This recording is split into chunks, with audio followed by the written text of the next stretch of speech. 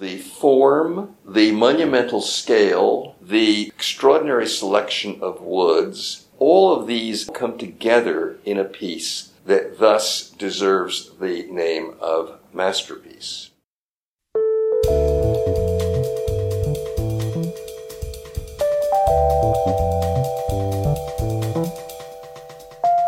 Curious Objects is sponsored by Ranolda House Museum of American Art, one of the nation's most highly regarded collections of American art, on view in the unique domestic setting of the 1917 R.J. Reynolds Mansion.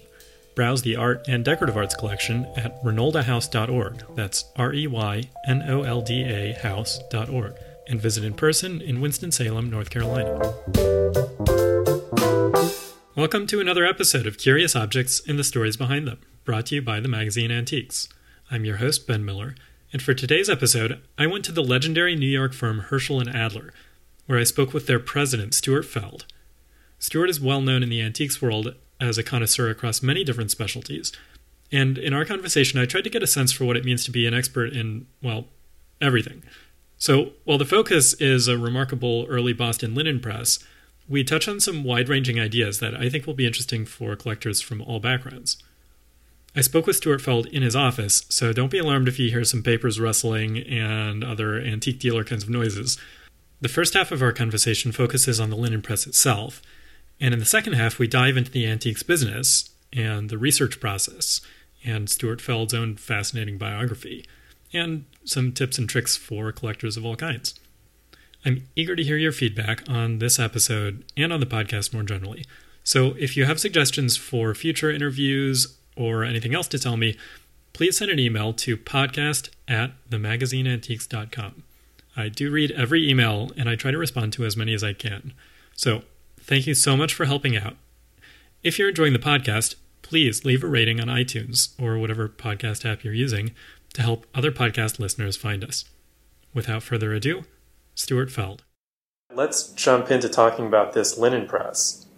Tell me a little bit about this object. We're sitting in front of it right now, and it's, I have to say, a very imposing, almost regal sort of a piece. Can you give a physical description for our listeners? The linen press is something of a boomerang in that we have had this piece 3 different times. We've owned it 3 different times, going back to 1984. We initially sold it to Wendell Cherry, who was a very major collector in his time. Unfortunately died early. We reacquired the piece. We then sold it to another legendary collector whose name was Jack Warner, collecting a corporate collection for Gulf States paper. And we have since bought it back from that collection, and here it sits. And we've not had it for very long, and we have, as I recall, I think we've shown it once in that period of time. At any rate, it is a linen press. It was used to store perhaps household linens, perhaps actually clothes. Clothes were oftentimes folded and put into a linen press rather than hung up in a closet, as we do today.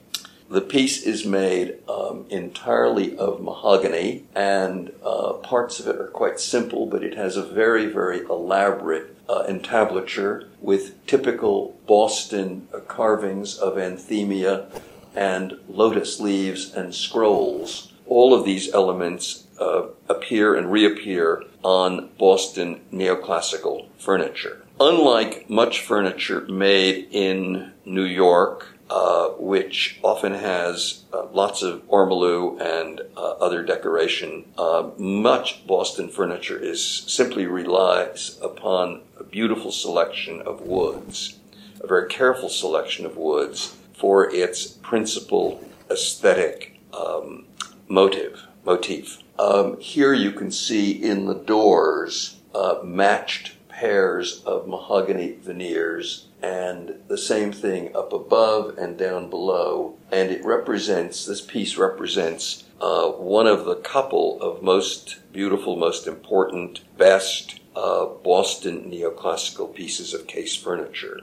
The doors on the top open to a series of slides and then there are 2 small drawers over 2 long drawers in the base below. And the corners here are defined by columns. And there are columns both above and below, really colonnettes. And the piece retains its original turned mahogany knobs.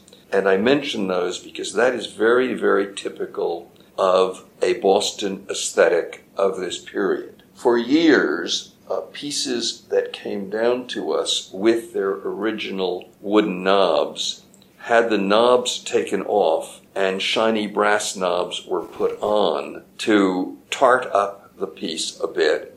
This piece retains its original knobs, and to the extent that we've ever acquired a piece that had its knobs removed, we tend to find a set of old knobs or have a set made in order to restore it to its original appearance. Happily, that wasn't necessary in this piece. And are the knobs made from the same mahogany as the rest of the piece?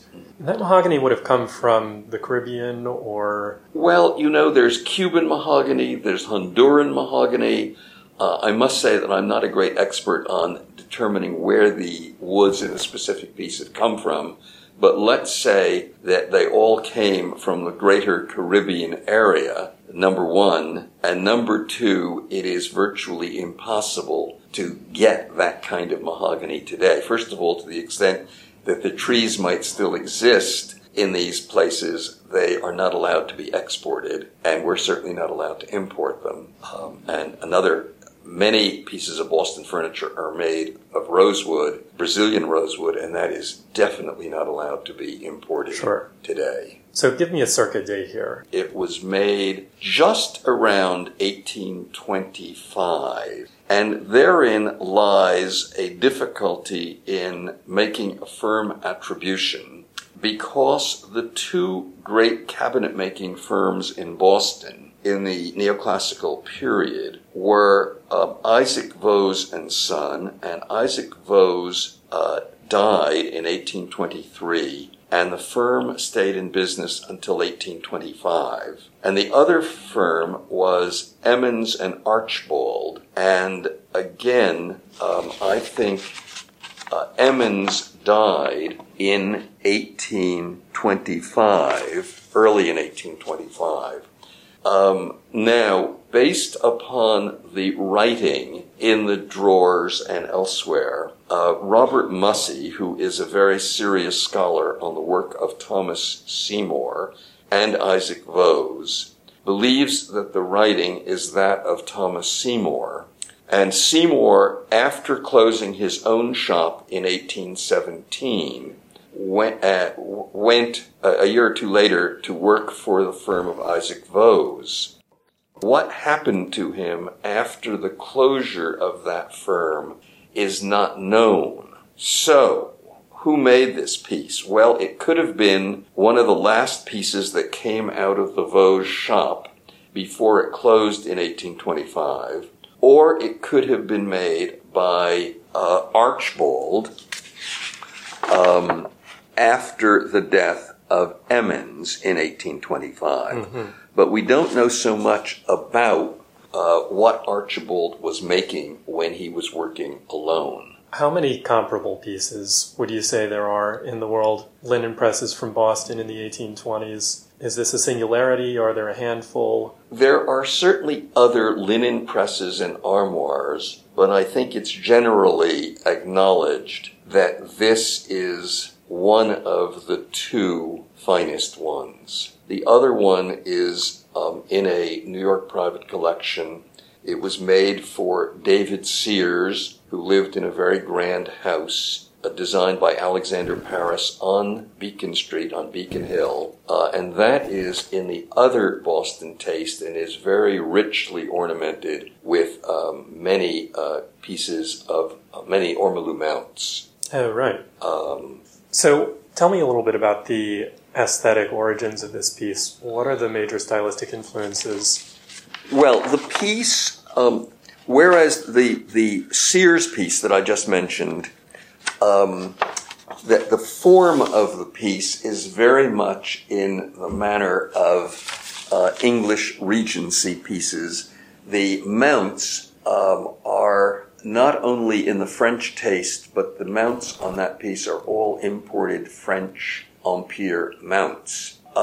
Here, this represents another aspect of Boston taste, and it relies to a certain extent, very creatively, on a few design books published in London, one being John Taylor's The Upholsterer's and Cabinet Maker's Pocket Assistant of 1825, and I think that Plate 2 shows a general composition that's closely related to it. And then, if one refers to George Smith's Cabinet Maker's and Upholsterer's Guide of 1826, there are certainly plates there that relate to certain details in this cabinet.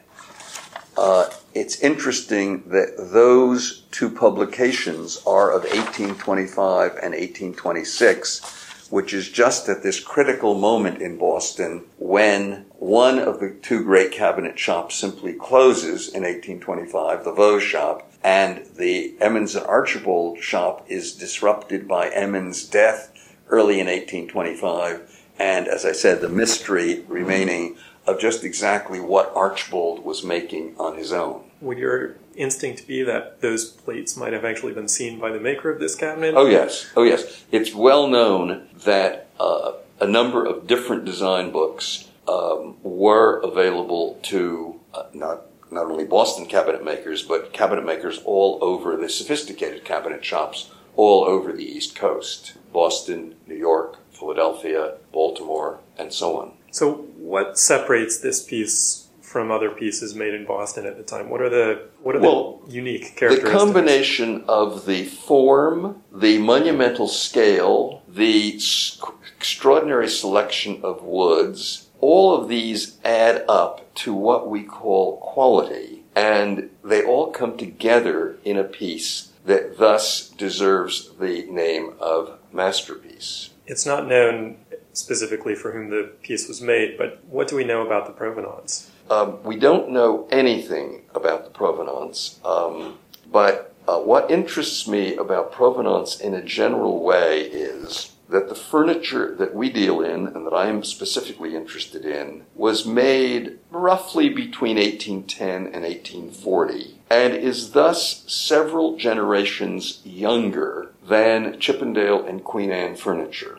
And although I have bought a great many major pieces of neoclassical furniture over the years, very few of them have come down with a meaningful, accurate, verifiable provenance. And when I go to this auction or that and see the Jeremiah so-and-so family Queen Anne lowboy or the whatever, I am in disbelief that these provenances are necessarily accurate. It doesn't make sense that pieces that are 50, 75 years younger rarely come down with the provenance, and these 18th century pieces frequently do. I suspect that a lot of them are creatively arrived at. There may be some wishful thinking involved.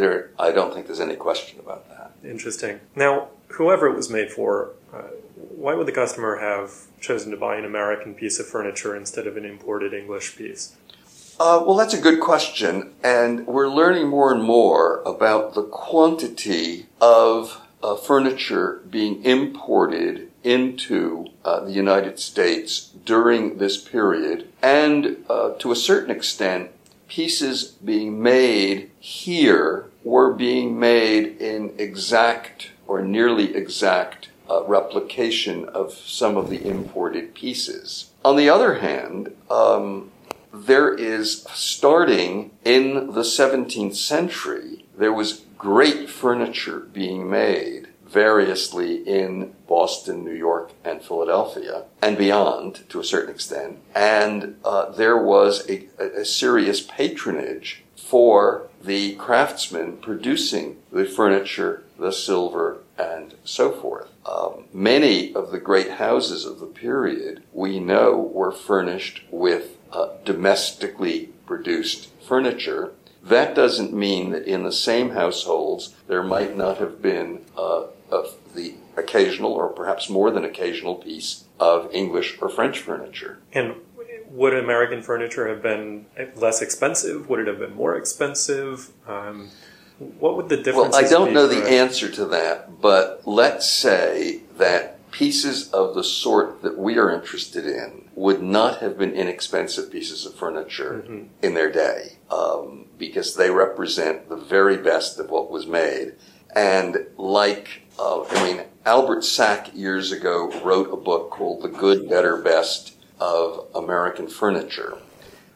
It's largely furniture made before about 1810. He very rarely gets into the real high American neoclassical period. But if such a book were written, and it's been suggested that I do so, but I don't have that in mind, on the good, better, best of American neoclassical furniture, a piece like the linen press that we've been talking about would certainly rank as a masterpiece.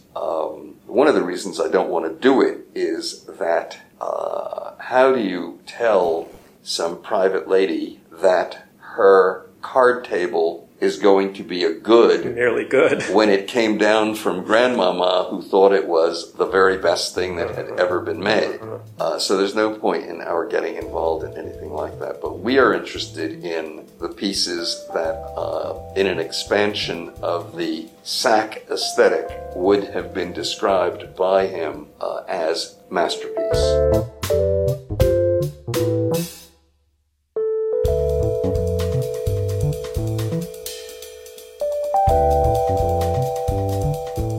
Let's take a quick break.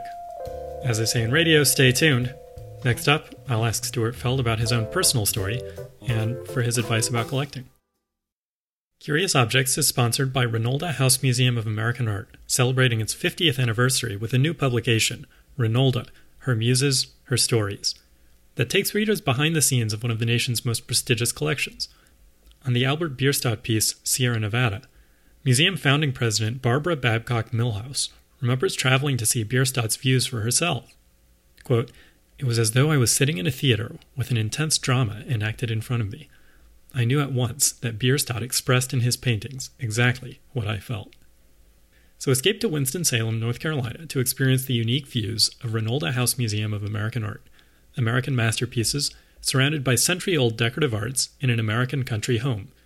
Renolda House Museum of American Art in Winston-Salem, North Carolina, renoldahouse.org.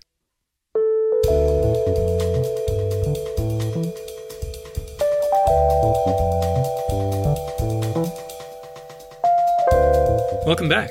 Thanks again for listening. Don't forget to leave us a rating and subscribe so you don't miss any future episodes. And again, if you have any comments or suggestions, send an email to podcast@themagazineantiques.com. All right, let's get back to Stuart Feld.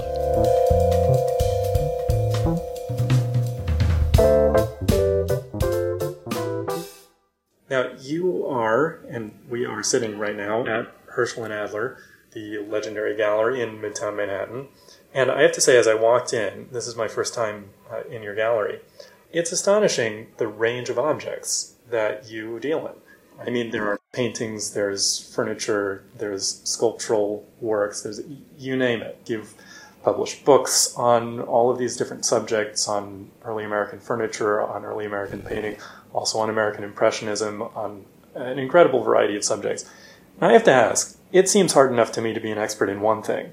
How do you become an expert in a dozen different, completely different subject areas? Well, that is something that when I was much younger puzzled me as well. And although in graduate school I had already, I think, become something of an expert in the field of American paintings, when I was leaving graduate school for 1 year to take a fellowship at the Met, I was placed in the Department of European Decorative Arts. And I was very puzzled about that, but my advisor at Harvard, where I was doing my graduate work, said that once you have become an expert in one field, it is much easier to transfer that level of expertise to other fields as well? Well, as a kid of 26 or so, I didn't understand that, but I genuinely believe today that that is the case and can be the case. For example, I did start looking at American neoclassical furniture while I was in graduate school, and I started out knowing nothing, but I looked and looked and looked. There wasn't much to see in museums, but I did see things at the dealers. I did see things occasionally in books, and I did learn something about them. I then went on and wondered what the American silver was that was the parallel to the great furniture by Duncan Phyfe and Lanvier and others. And I was warned by the silver dealers of the moment with a quote that I've never forgotten: "Don't ever buy a piece of silver, American silver, made after 1800. It's all junk." Well, I have long since learned that that is not the case. And there was a question really of learning by looking, handling, and so on. And of course, I have found that the most extraordinary silver was made in Philadelphia in particular, but also there was wonderful silver made in Boston and New York as well, and occasionally elsewhere.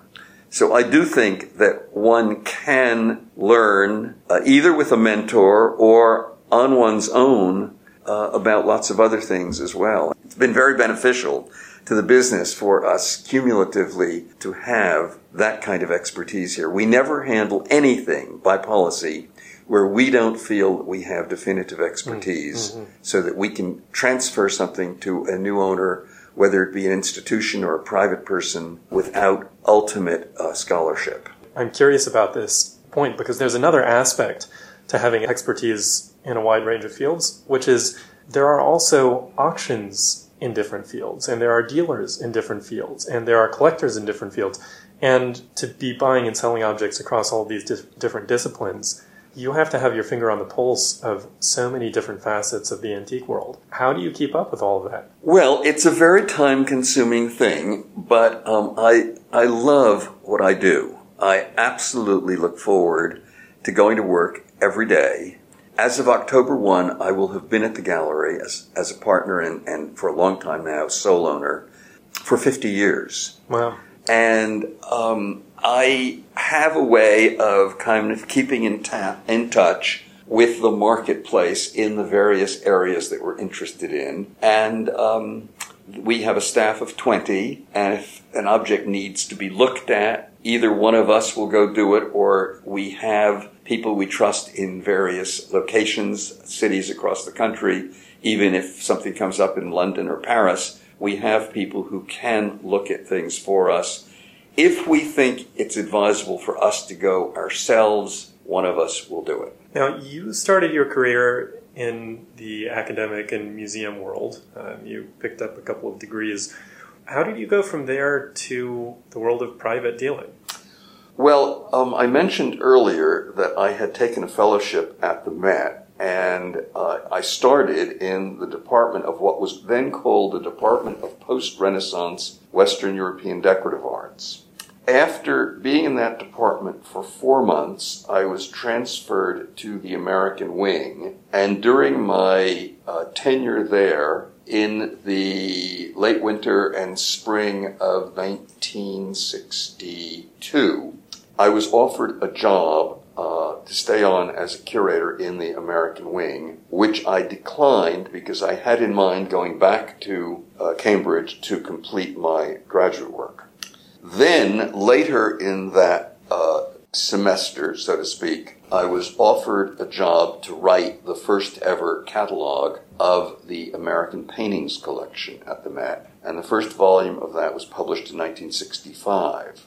In 1967, Tom Hoving became director of the Met, and I did not want to work for him, and I left with the idea that I had been asked to write the Pelican History of American Art, and I was going to spend the next year and a half doing that.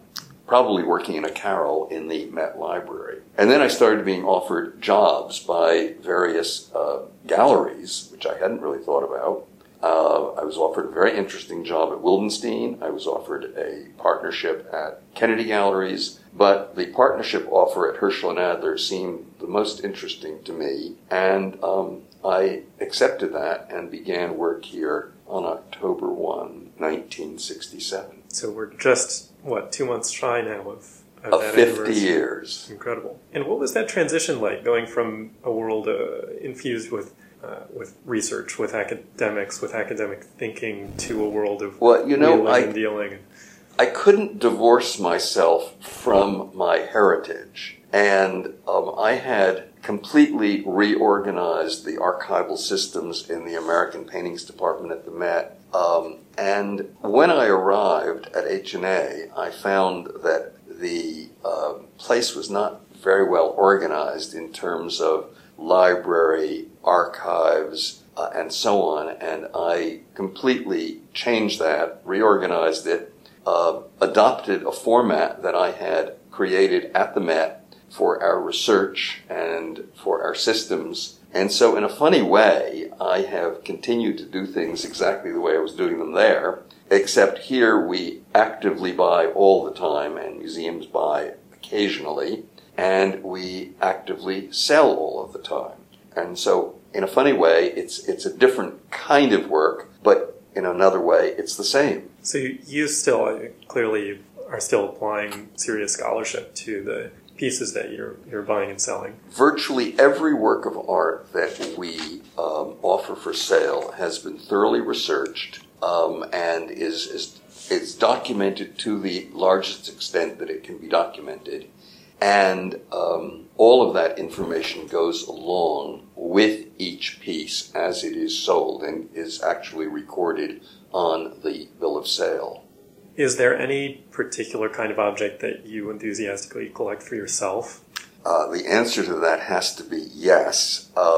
I started buying American neoclassical furniture in my second year of graduate school, and I've never stopped. And I was encouraged to add American neoclassical decorative arts to the kind of material that Herschel and Adler offered for sale after my wife and I had filled a rather large apartment, and I guess I was too much of a junkie to stop. And so I gradually got into this business as well. And our daughter Elizabeth has been here for, 17 years or so, and is very much interested in the decorative arts and spends a considerable amount of her time working in this area as well. What was Herschel and Adler handling before you joined? The firm was handling American and European paintings and some works on paper and the occasional piece of sculpture. No decorative arts at all. And the focus of the firm was much more on European art than on American art. And one of the reasons that they wanted me to join the firm was to enhance its representation of American art. And I guess I've done that because we now deal in all aspects of American art from the beginning up until today. I want to ask a couple of questions about the business landscape. And everybody in the antiques world has a different idea of what's going right, what's going wrong, what's changing for the better, what's changing for the worse. Can I ask about specifically a trend that seems to be happening with certain auction houses that are beginning to resemble retail outfits more and more in certain ways, conducting private sales, advertising directly to end consumers, and relying less on dealers. How do you see that trend? Do you see that trend happening, and what do you think the effects of that are for dealers and for collectors? I do see that happening, and it's not something that happened at all years ago, or even 10 years ago, less than now. It doesn't adversely affect what we do in that we bring a very, very serious level of scholarship to the table, and that is highly respected both by institutions and private collectors. I can't tell you how often members of the staff of both of the major auction houses here in New York come to us for our opinion of something, and that can be in a variety of areas. And sometimes we see something that's wrong and speak up. I've learned that sometimes they don't particularly want to know, and I don't speak just about the New York houses, but in a general way. I remember once calling a friend of mine who owns an auction house out of town, telling him that the picture on the cover of his current catalog, current as of that date, had been here and is a fake. Oh boy. And his response was, "I wish you hadn't told me." And that's an exact quote. Wow. Because I guess that put him under a certain obligation to say something which did not happen, and the picture was sold anyway. Really? So we are sometimes quite reluctant to express our opinion, and I think at an auction it's certainly a let the buyer beware situation. Now, as we sit here, we are sitting opposite one of those extraordinary dolphin sofas, which were probably made here in New York around 1820. And this one is very much like one, for example, in the collection of the Metropolitan Museum. I've done something of a catalogue raisonné of these sofas, and I think I've catalogued 13 and a half of them, the half being a full-size sofa that was at a later date cut down on one end to make it a recamier. Right. Now, another one turned up at a recent sale in New York, and it took our daughter Liz and me to tell the auction house that the sofa had been substantially cut down. So, you see, we're not concerned about the competition of an auction house or auction houses, because we do bring to the table a serious level of expertise, and that is really, really important to the serious collector.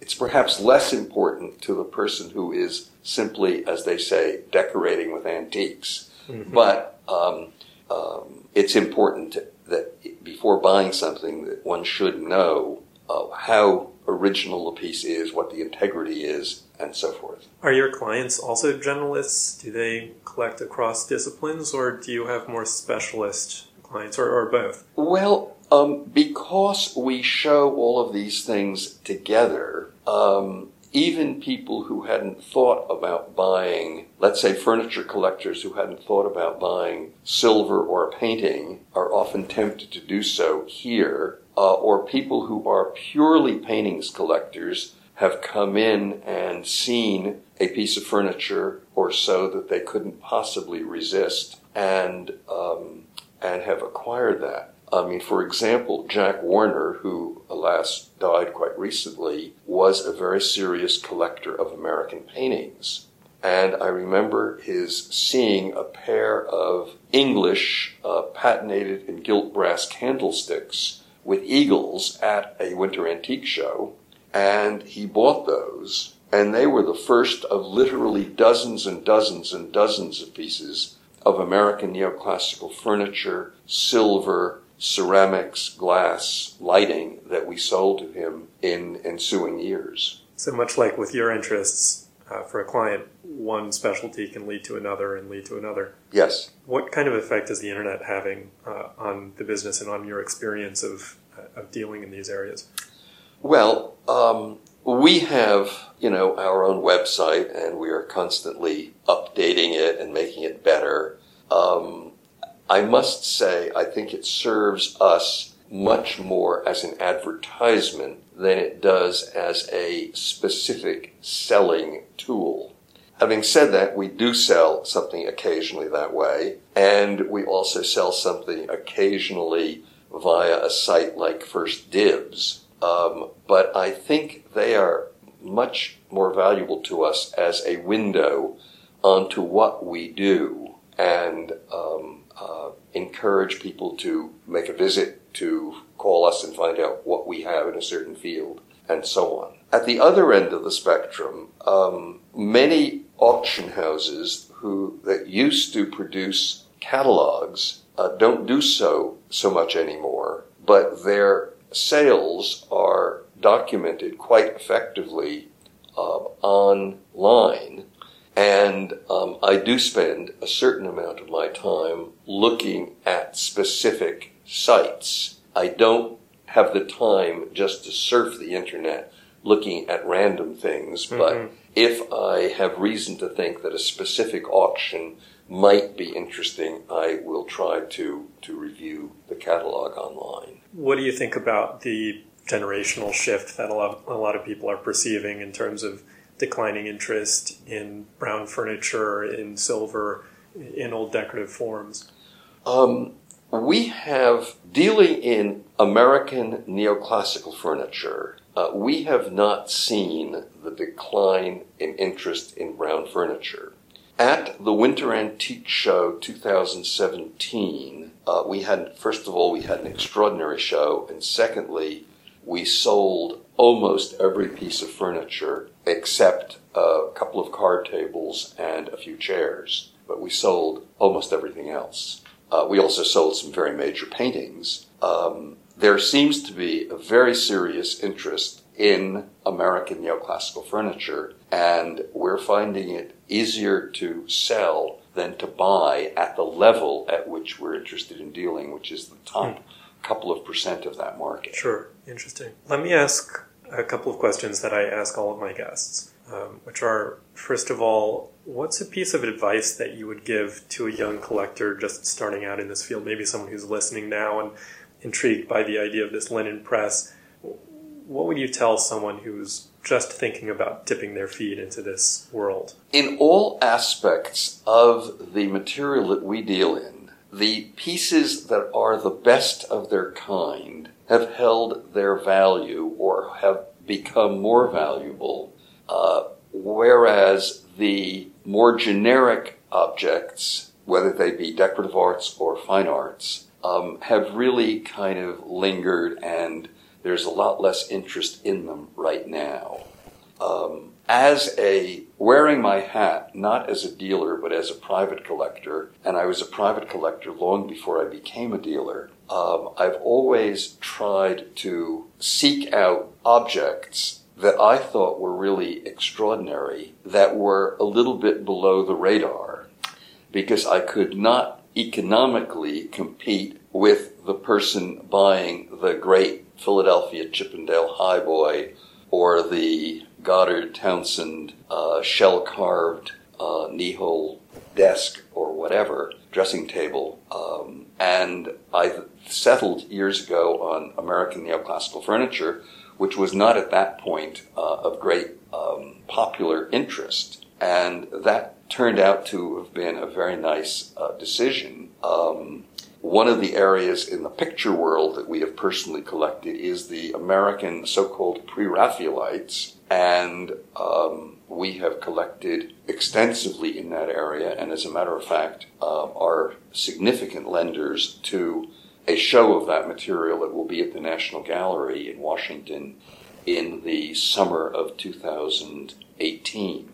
My advice, in brief, would be that you want to buy the absolute best that you can at a given moment. So our listeners ought to seek out areas that are under the radar, areas of collecting that are maybe out of vogue, but where they can afford to buy really excellent examples. Unfortunately, having given this sage advice, I have to then say that there are fewer areas now that are under the radar than there were when I was getting started. But there are still the occasional beautiful thing that can be bought that is really great quality, that is not necessarily wildly expensive.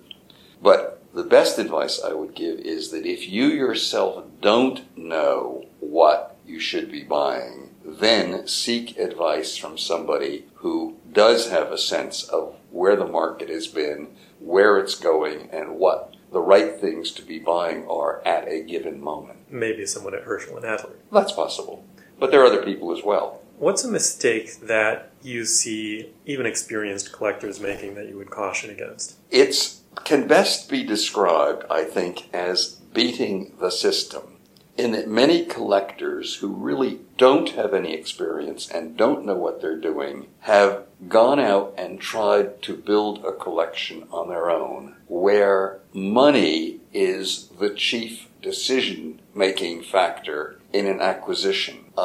With the given that there are no bargains in an area that has been heavily collected over a long period of time, the thing you want to do is to buy the best thing you possibly can. And again, I repeat, because it's really important, if you don't know how to make the selection yourself, you need to put yourself in the hands of somebody who can give you that advice. That advice does cost money, and some people giving that advice shouldn't be giving any advice because they themselves don't know. I won't ask you to name names. Stuart Feld, thanks so much for being with us. Thank you very much for asking me. It's been a pleasure.